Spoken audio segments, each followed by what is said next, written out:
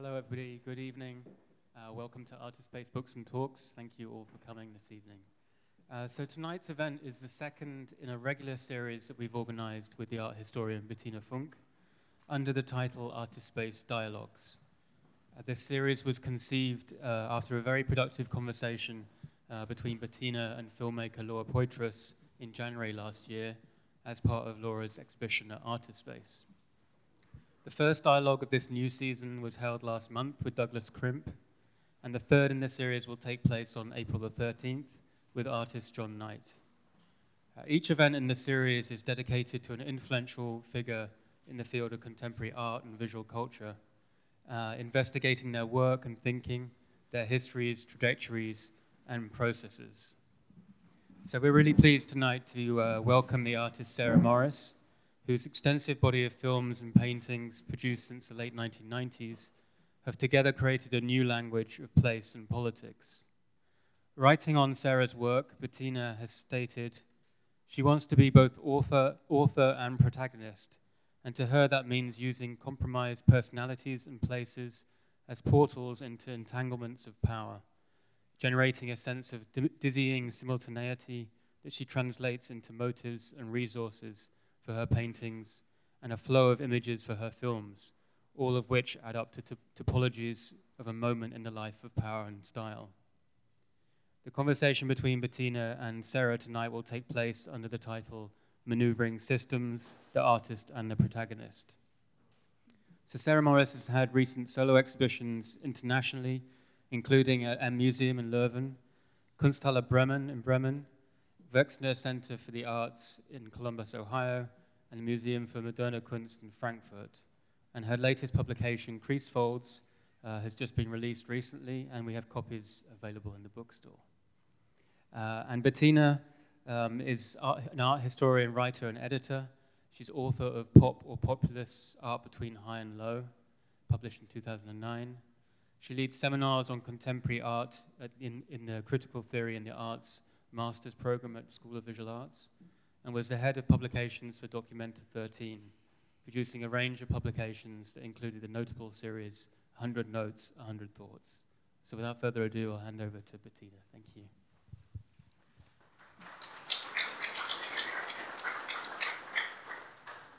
Thank you, Richard, and thank you, Sarah, for coming.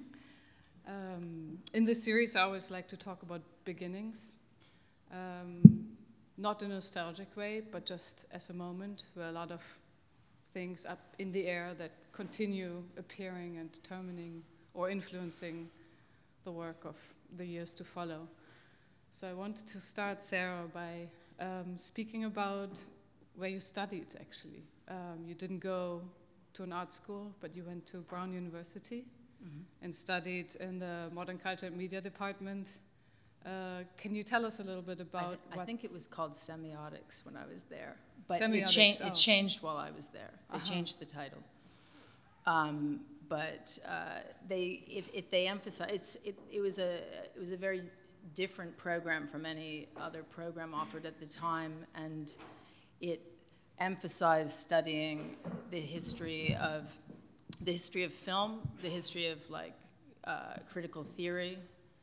Seth knows this because I think he was in the same program, and so is Taryn Simon. It emphasized the production of film, if it emphasized anything, but it wasn't really production based. It was really philosophy and the history of cultural theory, and there was a sort of definite emphasis on perhaps even maybe not making things, you know. So it was a very odd program to be in. There were a number of people who were there before me, like years before me, like Todd Haynes and Christine Vachon. So there was an emphasis like on actually going into commercial filmmaking. And there was a whole flirt with Hollywood in that department too, sort of a love-hate relation. Critical theory flirts with Hollywood. Mm-hmm. And what film history did you study? Well, I didn't really study film history. I sort of avoided that. I studied political philosophy. I sort of made my own programs. So I didn't really study per se in the semiotics department the way a lot of other people did, but all of my friends did. So I was aware of what they were reading. I read some of what they were reading. There were a lot of films shown, and there was a lot of making of film. Mm-hmm. Yeah.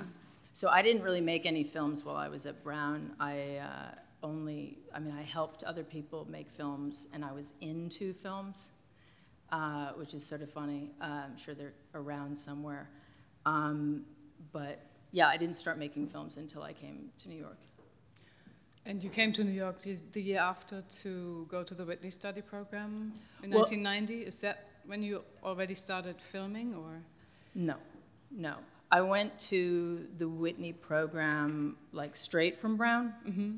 And actually I had not made any work, like no work, which was very unusual to be at the Whitney program with like no work made. I didn't have any slides. What I did do while I was at Brown is I published like a manifesto, and that sort of made its way to Hal Foster, who invited me to be in the Whitney program. But I hadn't made any work at that point, like nothing. I had just read. And was it already separated, the Whitney Study Program, into studio or critical writing? Or there wasn't really much of a division between that. There's like 20 people, something like that. Rick Ritt was there the year before, and Gavin. So there was already like there was a whole scene around it, and it was quite good to be in. But for me, there was a problem of being in that program, just because for me it was too didactic. After everything that I had already consumed, I had consumed so much reading that I was like, I almost felt like I had to like dislearn it. You know, I didn't really want to be reading anymore, or definitely not reading any theory or philosophy. I was more interested in fiction at the time. So it was hard to be in that program at that moment for me. And how did you come about to pick up a brush and start painting, or pick up? Well, did when you pick say up a this camera learning first? thing, I was thinking of like, I did this strange class when I was in high school about how to read fast, and I was thinking about this the other day, talking to somebody, and I was thinking about, I took this class, it was at night, and it was about how to read, like, you know, I don't know, 500 pages in like an hour or whatever it was. And I read it, I was reading and trying to pick up this sort of technique of like speed reading. And I realized it was a bit of a fiction, but I could sort of about do it. But I actually think that class that I took on speed reading is actually like not so dissimilar to the way the films are and the way I'm thinking about making work, of like consuming things very fast and how to streamline vision constantly. That's, you know, there's a adrenaline and speed that is happening constantly for me, that I think that I was playing with that. Sort of similar when we were talking about like that scene of sort of producing propaganda in Clockwork Orange. Mm-hmm. You know, where there's that scene where they're trying to correct him, you know, and they're showing him images very fast, like on a repeated thing, and it's extremely painful. That was like that reading course I took. So then it's like a brutal halt to make paintings with like one large word on them. Well, painting is really slow. I mean, obviously, like there's this strange thing in my work in general between this, like, it's almost like this ping pong constantly going on between things really, really slow and extremely meticulous, and things that are highly, highly improvised and very, very fast. So, for instance, like the economy and production of film, obviously, you know, there's a lot of planning, there's a lot of research, there's a lot of discussions, there's a lot of conversations, there's endless sort of phone time that goes on, which is really fun, talking about ideas and meeting people. It's it's sort of a desire to be involved with people and having discussions. And then you sort of juxtapose that against sort of the world of making paintings, which are extremely slow, meticulous. They involve a lot of math. there's a lot of planning to them, and there's like a system, and you can't rush it. So in the space of the paintings, which is very, very slow, there is this other thing that's like dependent on it, which is the films, which happens. Like if I made another type of painting, I would never be able to make these two bodies of work at the same time. Mm-hmm. They're sort of codependent. Before we go more deeply Yeah. into that relationship of films and paintings, I wanted to stay one more moment in like the early 90s. I'm curious what you did between the Whitney Study Program and 1998 when you make Midtown your first film work that the public knows. That's, you can see Well, a part of it on your website. It's about 60 minutes long, shot on 60 wait, millimeter. what's 60 minutes? 16. Oh, yeah, 60. No, 16 minutes long, shot in Midtown.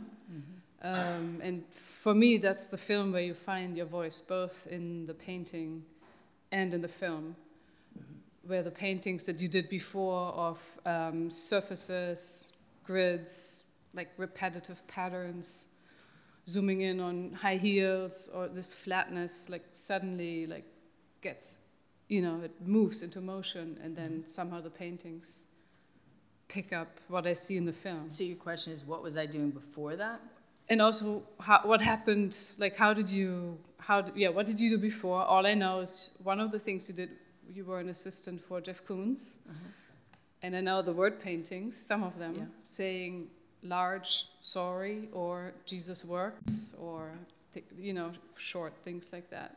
Well, I moved to New York. I was immediately in the Whitney program, and I was immediately working for Jeff. And he didn't have a studio at the time, so it was a very deliberate sort of, literally, I moved to New York, and I was doing immediately those two things, like within a couple of weeks. And that was a very planned thing. That wasn't by happenstance. It was like an orchestrated sort of maneuver. And I guess, I was helping Jeff do the Made in Heaven series. It goes well with the Whitney Study Program. Yeah. So there was a dichotomy right from the beginning between these two sort of polar extremes of activity, and I suppose that didn't it didn't make me a lot of friends at the Whitney program, but it was interesting because it was like at that time Jeff was really producing in Europe, and he was there mostly, so it was a perfect sort of job. And it was very interesting also, the whole appropriation that was going on at the time, what he was involved with. And it definitely, this idea of placing oneself in the center, yeah? So, my first studio was in Times Square on 42nd Street. You mentioned those paintings that I first started. I really had to teach myself, because I did not know how to paint. I had to teach myself how, going back to that reading class, it was like I had to sort of teach myself how to construct this sort of like litany or pile up of images. Or I wanted to create this like a self-splintering set of images that don't resolve, that they don't fix on one thing. They're like a chain. So this idea of the fragment, or this sort of like spider plant approach to making work, in a way, like this constant like shooting off of one thing and going on to the next, was something that I was aware of, and I was trying to figure out how to paint. I wanted to have it. I was looking for something that was extremely two-dimensional. Yeah, that's what I wanted to do. I was like very set on that, and it took me a long time to do it. So I was bizarrely, and I was making a lot of work and sort of destroying it, and just sort of playing around with. I did shoot film. I did shoot a few things before Midtown that just haven't been shown. And you edited them, or you just sort of? Yeah. Yeah. Edited them in camera. Yeah, sort of. Yeah. But Midtown was the first piece that I had been thinking about making a piece that was sort of like a condensed, also like a manifesto of how I wanted to function and how I wanted to work. and there was a show at the Ludwig Museum that I was asked to be in, and they asked to have several paintings. I was already working on the Midtown series of paintings, and I had an idea to make this very short, brief chain of like these coordinates. Actually, it's not dissimilar to the paintings in the sense that like they're both. You can look at the paintings and the films as like a series of coordinates of places I want to be, or places where one can situate oneself. And so with Midtown, I hired a crew to go out with me for a day and shoot all day. And I had very specific places in the city that I wanted to be, whether it was Chase Bank or, it was a little bit like a game of Monopoly, to be honest. It was like there was a sort of acquisition. So you wanted to own this real estate? Yeah, well, I see real estate as something that is easily acquired, not necessarily with money, but I think it's like, I sort of think that all space is public space. I think all space can be immediately shifted very quickly, that I don't think power is actually any type of fixed thing. I think you can take it over, and I think actually in 2008, I think that was pretty obvious that things can change very, very fast. So I was interested in using Manhattan, like using this space for my own purposes, and that's sort of what I tried to do with that film. And you said you were painting the Midtown paintings before you shot the film? Yeah, it was all like it's all at the same time. Process. I can't really remember what comes first, but it's like there's always with the work, there's always paintings going on and there's always films going on. There's no linear anything. It's like there's just everything going on at the same time, and like at any moment, like right now, I'm trying to think. There might be 2 or 3 films in pre-production, and then maybe I'm about to edit a film like at the end of the month. So and then I'm working on paintings. I'm working on a wall painting. So there's always like a lot of different things going on at the same time. So it's sort of hard to remember. So is that usual that you're working on 3, or common that you're working on 3 films at the same time? No, what I say is like not necessarily production. Like. There's a film that's like now in post-production in the studio that I have to deal with, which I'm still dealing with legal stuff with that. And then there's like several films that are in pre-production that are just ideas that I'm trying to sort of, get going. It's research and it's more than research. Building contacts and access and So you're saying so it's more schizophrenic than like, did you make a painting, and like this sort of linear approach to producing. It's like there's a lot always happening at the same time. It's quite difficult to know what comes first. I think though with the Ludwig show, the paintings were already. I mean, it was definitely like the series was already happening, and then they invited me, and I said this idea, and then I asked them for some money, and they came up with the money, and then I shot the film. I mean, looking at a film with a group of paintings attached to the film, that makes total sense. That you're like deeply thinking about something, and what comes first is suddenly not really a relevant question anymore. I'm thinking about what you said about fragment and repetition, and the coordinates. I mean, they're like sort of a compositional elements, fragment and repetition, both in the paintings and the films. And then when you put in the vector, maybe it starts all to move, both in the paintings and in the film, especially with speed reading, taking in this vision. I like repetition. You like repetition? I like repetition, yeah.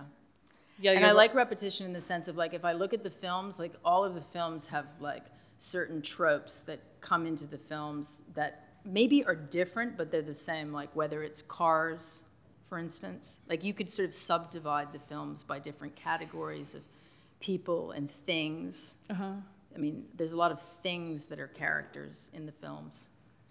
So, like, objects. Now we're like already wandering into like the title, because we have topologies, things, personalities, places, architecture.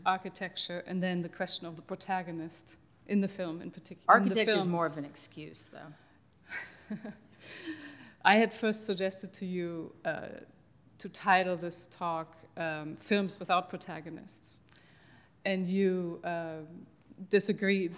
And I think it was an interesting disagreement. On the one hand, you can say, well, there are so many protagonists, we don't even know where to start. And I thought of a protagonist more as like a, like the leading figure, like the leading person guiding us through a narrative. And then you said, well, I'm really the protagonist. Well, there's not a singular protagonist in the sense of like one voice. I mean, when I am editing and I see this sort of, again, this sort of pile up or litany of like situations, there's a lot of situations in the films. It's like, I don't know, I wouldn't even sit down and count them, but I think we have had somebody in the studio sit down and count them at one point just for fun.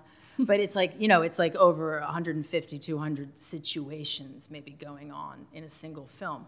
So it would be easy to say there's no singular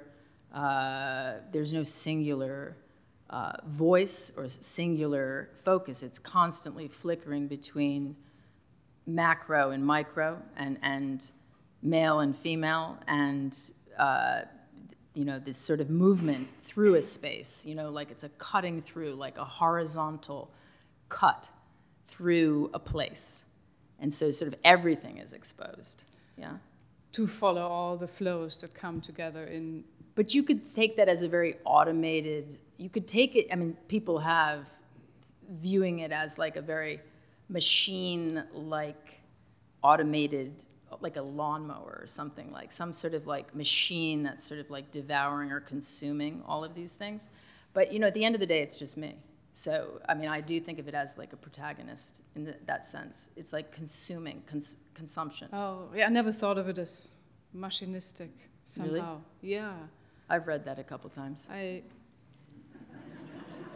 I feel there's too much intention for it to be a machine. I guess that would be an argument. No, but just the consumption, the amount of like desire and like fantasy that's going on with like the situations and how many situations and how sometimes the films are flirting with an industry, whether it's like the fashion industry or whether it's like a bottling plant of Coca-Cola and they're making all of the syrups or I'm trying to think what else, beer. Or cars. I mean, there's a lot of different sites of production also in the films. Yeah, and repetitive sites. And again, those are very repetitive. Like, I find that very, like it's really beautiful. It's beautiful. It's almost like there you can hold on to a language. If you see several of your films, then, like shoes or the mass production of... There's also an underwear factory. Bottled products, architecture, you can see a lot of things. But usually it starts with you choosing a place, right? Or like a site. Well, yeah, rather. That starts with that, yes. And usually it's linked to the place that preceded it before. So for instance, when I was shooting Los Angeles and I was making a film about film and a film about this sort of aspirational alienation that goes on, like sort of almost like the ego as corporation. Mm-hmm. It's like I was dealing with all of these egos, and it was like, I found it, I often put myself in very repulsive situations with the work, often.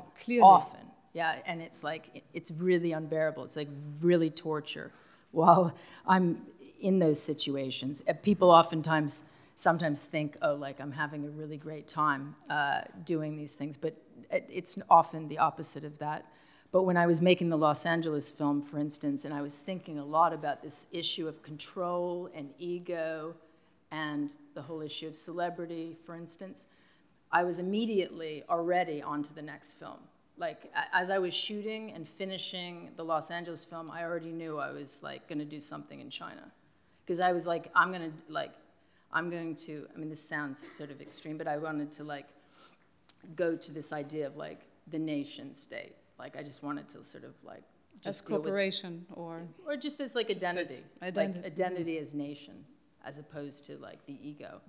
And so I was already thinking of making a film in China as I was finishing that other film. So there's usually like a path a pathway that connects from one piece or one body of work to the next body of work.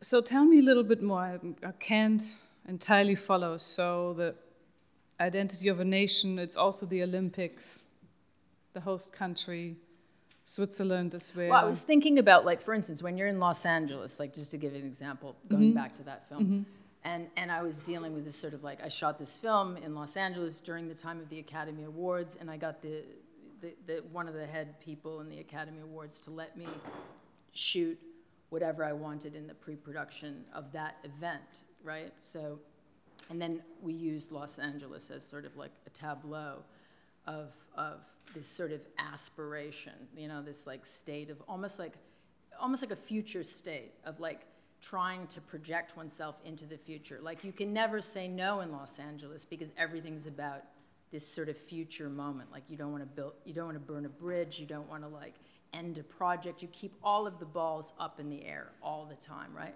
So I was like sort of dealing with that, and I was having trouble because a lot of people who I asked to be in the film, for instance, wanted control, right? Either makeup control, lighting control, you know, like, I don't know, just like where's the script? There is no script. My image. There is no script. There is no control with my film. Like if you're, you know, there's literally, you're just one of a series of people. So obviously this is like not exactly the best way to get people to, you know, to participate. So some people, for instance, like Faye Dunaway, who I was talking to for a long time, like I had to get her in a mediated moment because like she wouldn't participate in a singular moment where it was just her. But for instance, Brad Pitt, he would allow himself to be degraded in a singular moment and not in a mediated moment, as in like walking down a red carpet or in a place with like a mass of people. So there were these different sort of personalities that were like more or less controlling. And so I had to sort of navigate that. But I think when I'm talking about this, I'm starting to think about like the idea of failure. You know, I think that failure is definitely a theme in the work. You know, when I see the Los Angeles film, I just sort of think about failure. Like all the things that didn't work out that you wanted to... Not my failure. The failure. You mean like the... No. Oh, not you mean my like failure. you're showing failure. Failure in social failure. Social failure. Failure. Suppressive. Yeah, like I think about that when I think about Beijing too. I think about that when I think about Strange Magic. Even though there's like, you know, there's things in there that of course are very seductive and very beautiful and like definitely like get you in. I also think about failure a lot as a way to work, as a subject. So the desire to be drawn in and then basically fail and drop, and then let everyone hang there with a failed situation. There's a state of constant suspension in the films. You know, there's no, I mean, like with the paintings, in the films, there's no resolution. It's like this constant sort of like state, right? There is no resolution. There's no denouement. There's no exposed moment. There's no conclusion, right? It just sort of goes on and on and on. This sort of consumption and this pathway, which is like this cut, yeah? Right, and your films are circular. They're not linear. You don't need to see them from the beginning. At least I always feel like you can usually enter. It helps, but I'm talking about failure as like, as a social construct, you know? I'm not talking about like, as a formal thing within the piece. I'm talking about as, you know, what does it mean for like, there to be an organization like the IOC that occupies a nation and makes them sign a contract and like, do you want to fill us in quickly? IOC based in Switzerland, who are they? Well, IOC is the International Olympic Committee, and those are the people who had to say yes for me to film where I wanted to film in one of the scenes. I mean, it's just one scene. It's like, it's the moment of the spectacle. So it's like, you know, it's Jacques Herzog and de Meuron's Bird's Nest. I wanted to film there on August 8th, 2008 at 8 p.m. That's just one moment in the film, but I wanted to do that. And so they said no many, many times because, you know, they normally sell that right for like $90 million or whatever. So it was like a whole thing to try to get them to say yes. And in the end, they did say yes. And there was a whole sort of dance around that. But, you know, there's a certain type of positioning of where I want the camera to be. And then at the same time, in the same film, there's also the ignoring of that moment. So there's many moments in the Beijing film which are about the ignoring of that moment, August 8th, 2008, 8 p.m.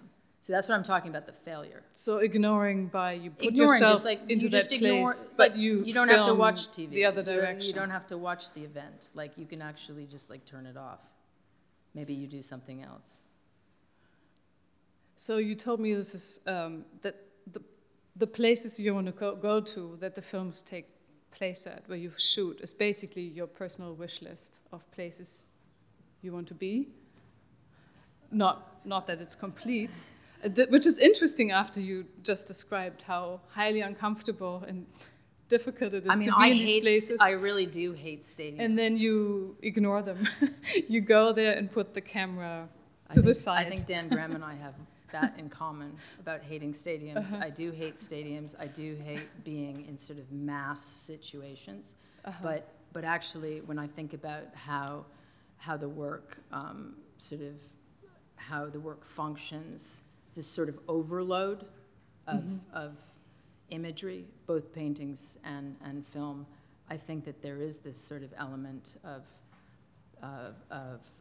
repetition and sort of like an adrenaline that carries the work that is sometimes a bit too much.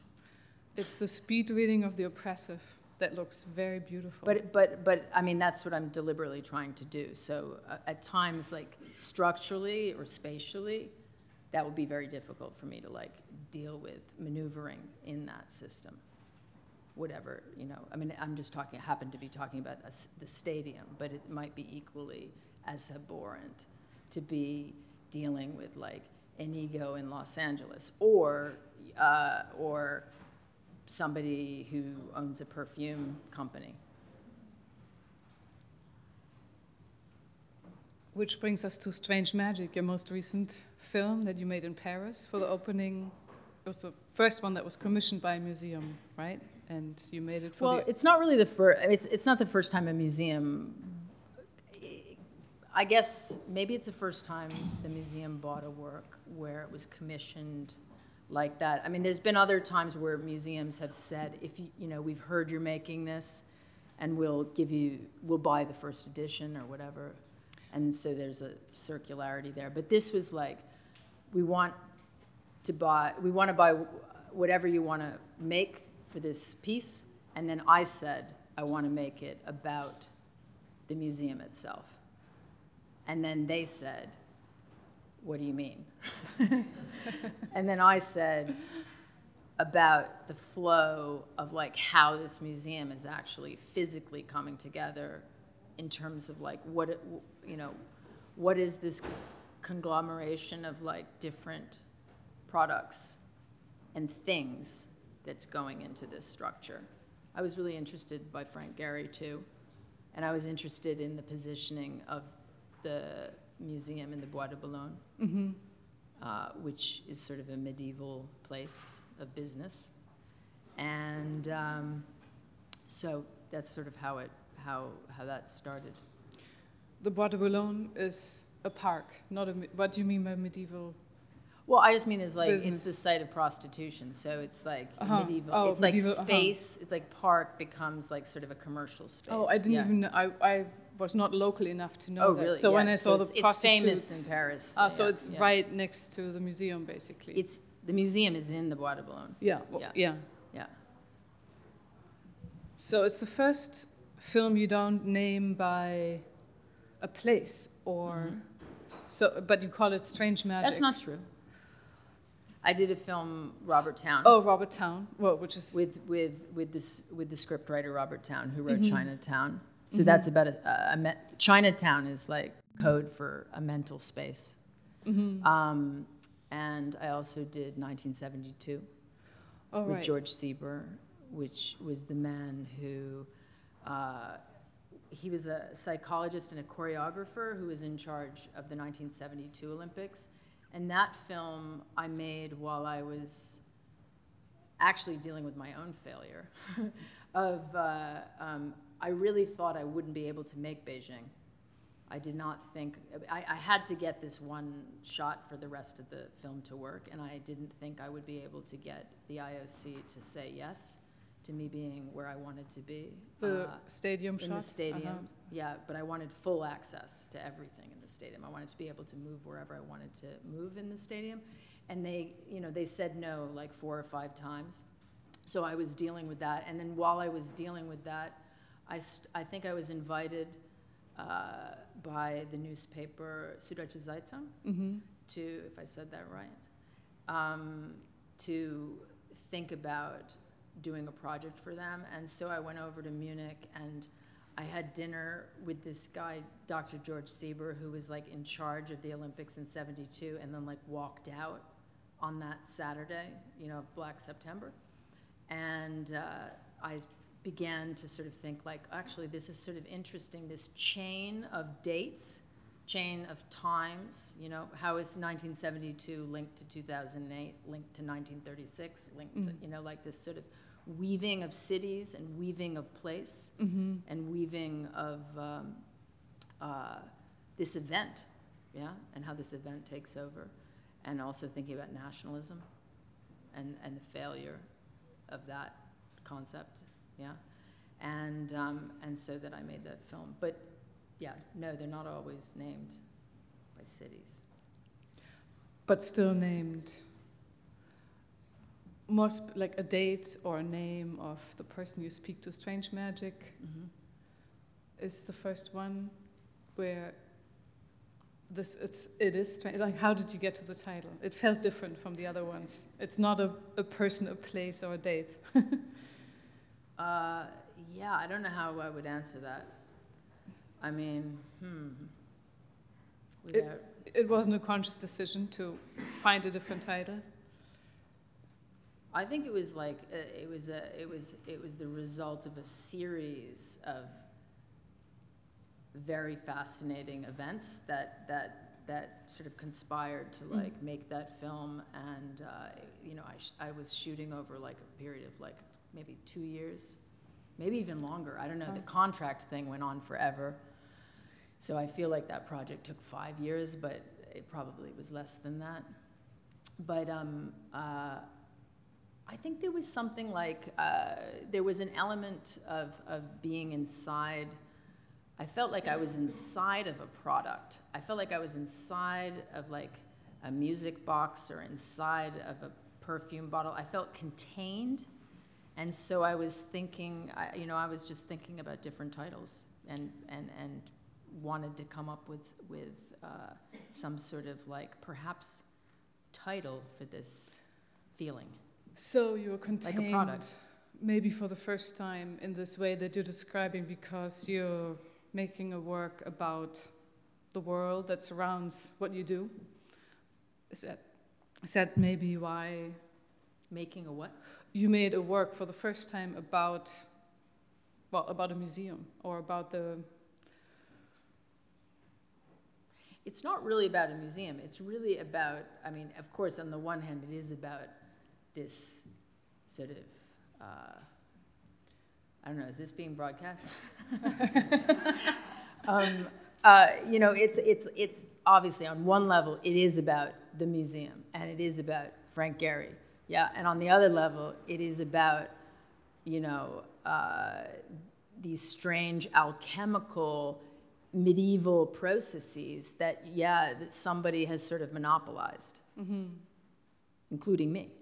So, it's about these sort of processes. It's about this sort of like amazing thing. Like, when you think about, what Arnaud has done, like just with these brands and with these sort of national identity sort of subjects. Even the idea of getting the space inside of the Bois de Boulogne, it's sort of, it's really interesting. It's like an interesting progression itself of somebody's movement through a country. And of course, these things are not, you can't really patent most of this. You can patent a machine, but you can't really patent the idea of perfume. You can't patent distillation is like, this is a medieval process, So, there were a lot of elements in the film that were like this sort of alchemical, but capitalistic. And capitalistic, maybe. Mm-hmm. So the music box you found yourself in. Mm-hmm. I'm still thinking about Strange Magic as a different title from other films, this feeling of being inside. It's also a really great ELO song.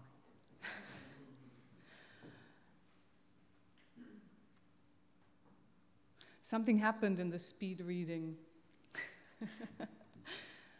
when you got close to something that's close to you, I feel like. Well, I do like this idea of like simplifying and streamlining, making like a code, I think speed reading sort of fails, honestly, because it's like you don't have any pleasure of like the consumption, the act of consuming the words. But the idea of being able to choose only the important words, only the important nomenclature, I think that's sort of interesting. If you applied that to a visual model, it's remembering speed reading, where you remember what was important and what washed over me. Yeah. But if you apply that same methodology to like viewing images, or this like, again, this sort of process of like a pileup or a litany or making sort of propaganda. I've talked to you about that before, of like, what would it look like if you made propaganda?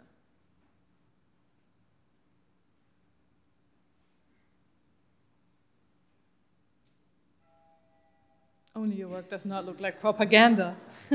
Well, propaganda for itself, perhaps. Like, every artist ends up making propaganda for oneself on some level, too. You can play with social... While you don't want to paint yourself into a corner. You don't want things to be too tied up. You want them to be open. With all the repetition and the fragment. Well, I think the work is like, if anything, it suffers from that being too open.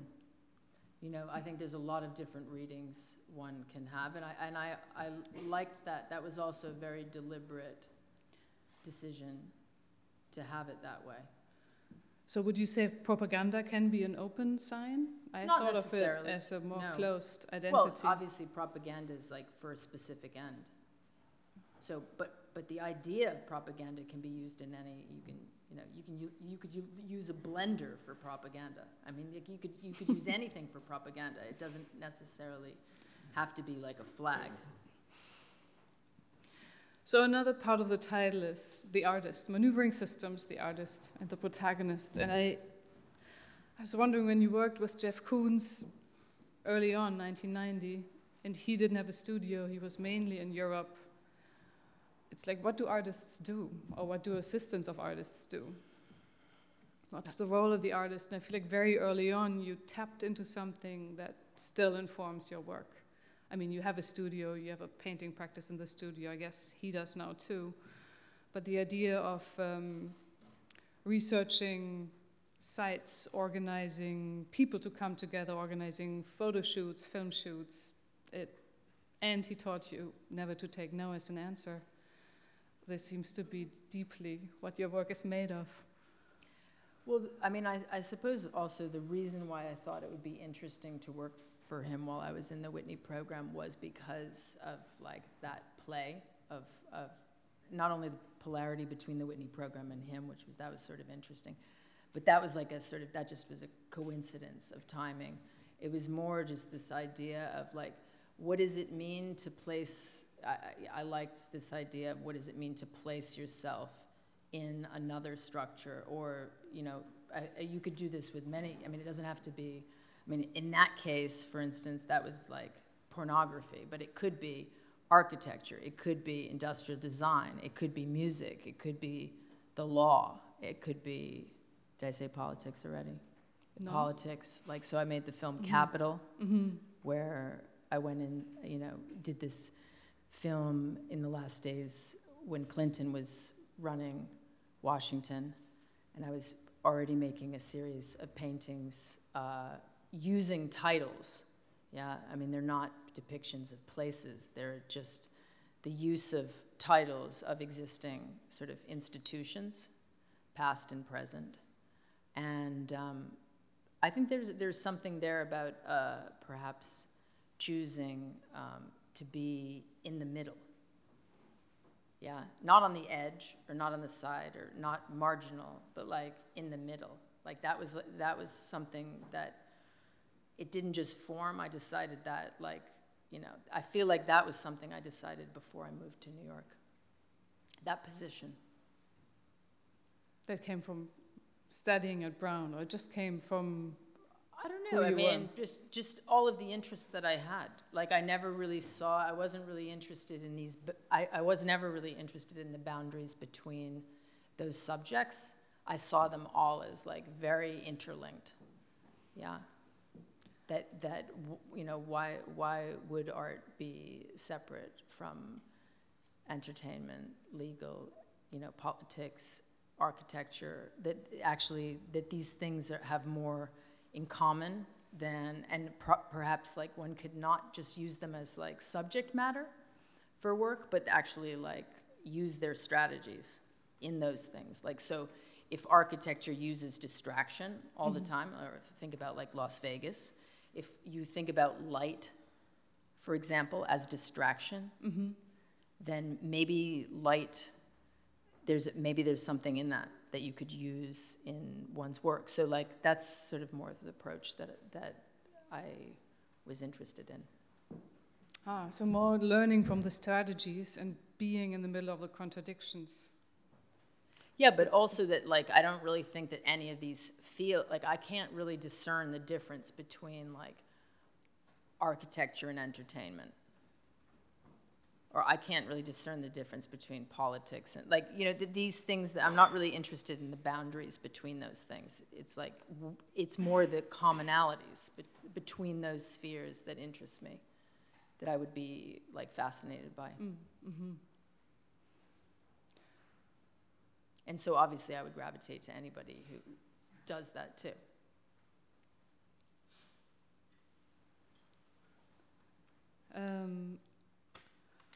You're so convincing, actually, that sometimes one can forget how particular the position is as an artist, to be the protagonist, the director of films, the one who negotiates herself into the stadium at the opening ceremony. Honestly, you have to do what sort of interests you or amuses you.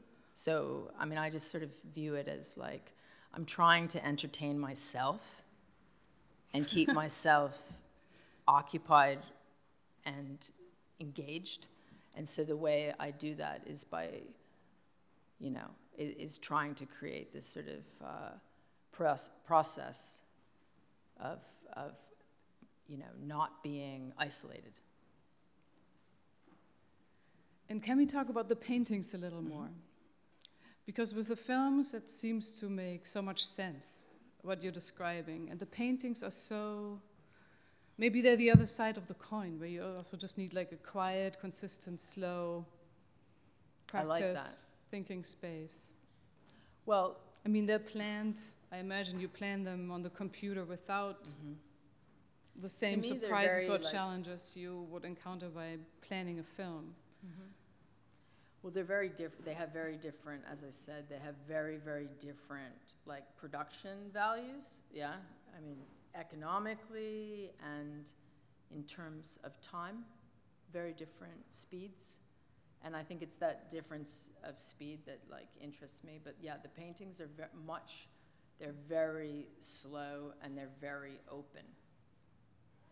Yeah, and so I quite like that because it just sort of like slows everything down and sort of has this element where it allows a lot of other readings and activities to happen around them. That openness, can you describe it a little more? You mean in the making or in the... Well, yeah, openness in the sense of, yeah, perhaps not there. It's not that open in the making. Yeah, they're very, that's what I was very thinking. specific, like I mean, I do think of them as like, almost like retinal after images, yeah, from an experience. Mm-hmm. So they're very, you know, it's like a very specific thing to construct them. They're very like, they are very slow and they are very meticulous, and they sort of, they insist on a very particular type of systemic approach, and I sort of enjoy that. And it's not that dissimilar to the way the films are constructed. Not what happens in the films, but the idea of choosing the spots, choosing the points, and letting the action play out in those spots. Do you see what I'm saying? Yeah, yeah. So you think of them as more open as works when they're Well, I think they're in their reception, you mean, or? Yeah, I do think so. I do think so. But I similarly think so for the films, because I think that you read, in terms of the fragment, in terms of a fragmented narrative, I think you project onto that what you will. Yeah, I always thought of the films as more open, but it may just be that I spend more time with the films naturally because they take the minutes that they take to be seen. And maybe the openness for me happens in the dialogue between the paintings and the film, in these very different ways of making work, but at the same time a clear connection of motif or motif elements. I'm still thinking about Midtown as your first public film, your first film work, and then Strange Music, and almost like 18 years passed, almost 20 years, and I feel like there's a simplicity, maybe just, you know, of course your age, but also where history is at that point, cultural history, political history. There's more of a simpler or more clear view of the connection of everything, the commercial and the social space and the people flowing through it and the facades, you know, modernism, how it's like now enveloped in our contemporary times. Well, there's a circularity to that film, maybe, that you're describing. In fact, I think it's like deliberately such in the film, where you're at several sort of almost like coordinates or pulse spots in the city. Yeah. And it's like you're observing these moments, and there's a certain movement that happens by this observation. But so much happened these last 20 years, especially to the world around art, of all the entanglements and how much tighter everything is woven together now. And I feel like you are one of the few artists who's, from the very beginning in her work, been interested in all the connections of commerce, social space, politics, aesthetics, style, fashion. Do you think about that, like where you came from and where you're now with the work, and how much the world that you depict or the sites that you choose have? Would you agree that it's become much more complex? And do you struggle with that in the making of the works then, or? Well, I probably struggle with that in general, but struggle with that in the work. I think it just sort of becomes part of the work. You know, I think it is. Yeah, it is a sort of constant sort of litany of like of how you're gonna like deal with these structures that are impinging on you, and that sort of problem, and then fighting against it, or the lack of control, is something that goes on in the work. And interestingly enough, the paintings are always like, they're like sort of mute and always sort of there. So it's like, actually, it's like, it's quite nice, because there is a lot of contradiction between those two forms going on. So I find it's somehow that's okay. Well, the paintings have always been large format house paint that feel the same as objects, what they're made of. Yeah. While the films have changed so much, from 60mm films to now you're filming with a digital I see red. The films as sort of the same. Really? They just, maybe the resolution has changed slightly. But even the whole color calibration feels very different from the earlier films to me. And You don't think, for you it's a continuation? No, I sort of see them as like this sort of walking or movement around a place, and this sort of like almost like a flaneur, sort of like moving around, and sort of this ducking into and sort of stopping, and this like perusal of space, I think is to me it's the same activity.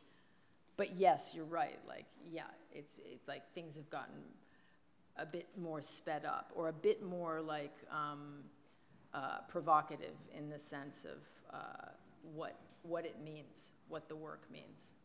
Like, I mean, it upped it, like from like Los Angeles to Beijing to like Strange Magic. There's like a sort of upping of the stakes of what one's involved with that might be distasteful, perhaps. I think this sounded like a really good closing statement. I wanted to talk about the role of the artist, but we did so much the whole time, so I think there's no need to summarize it right now.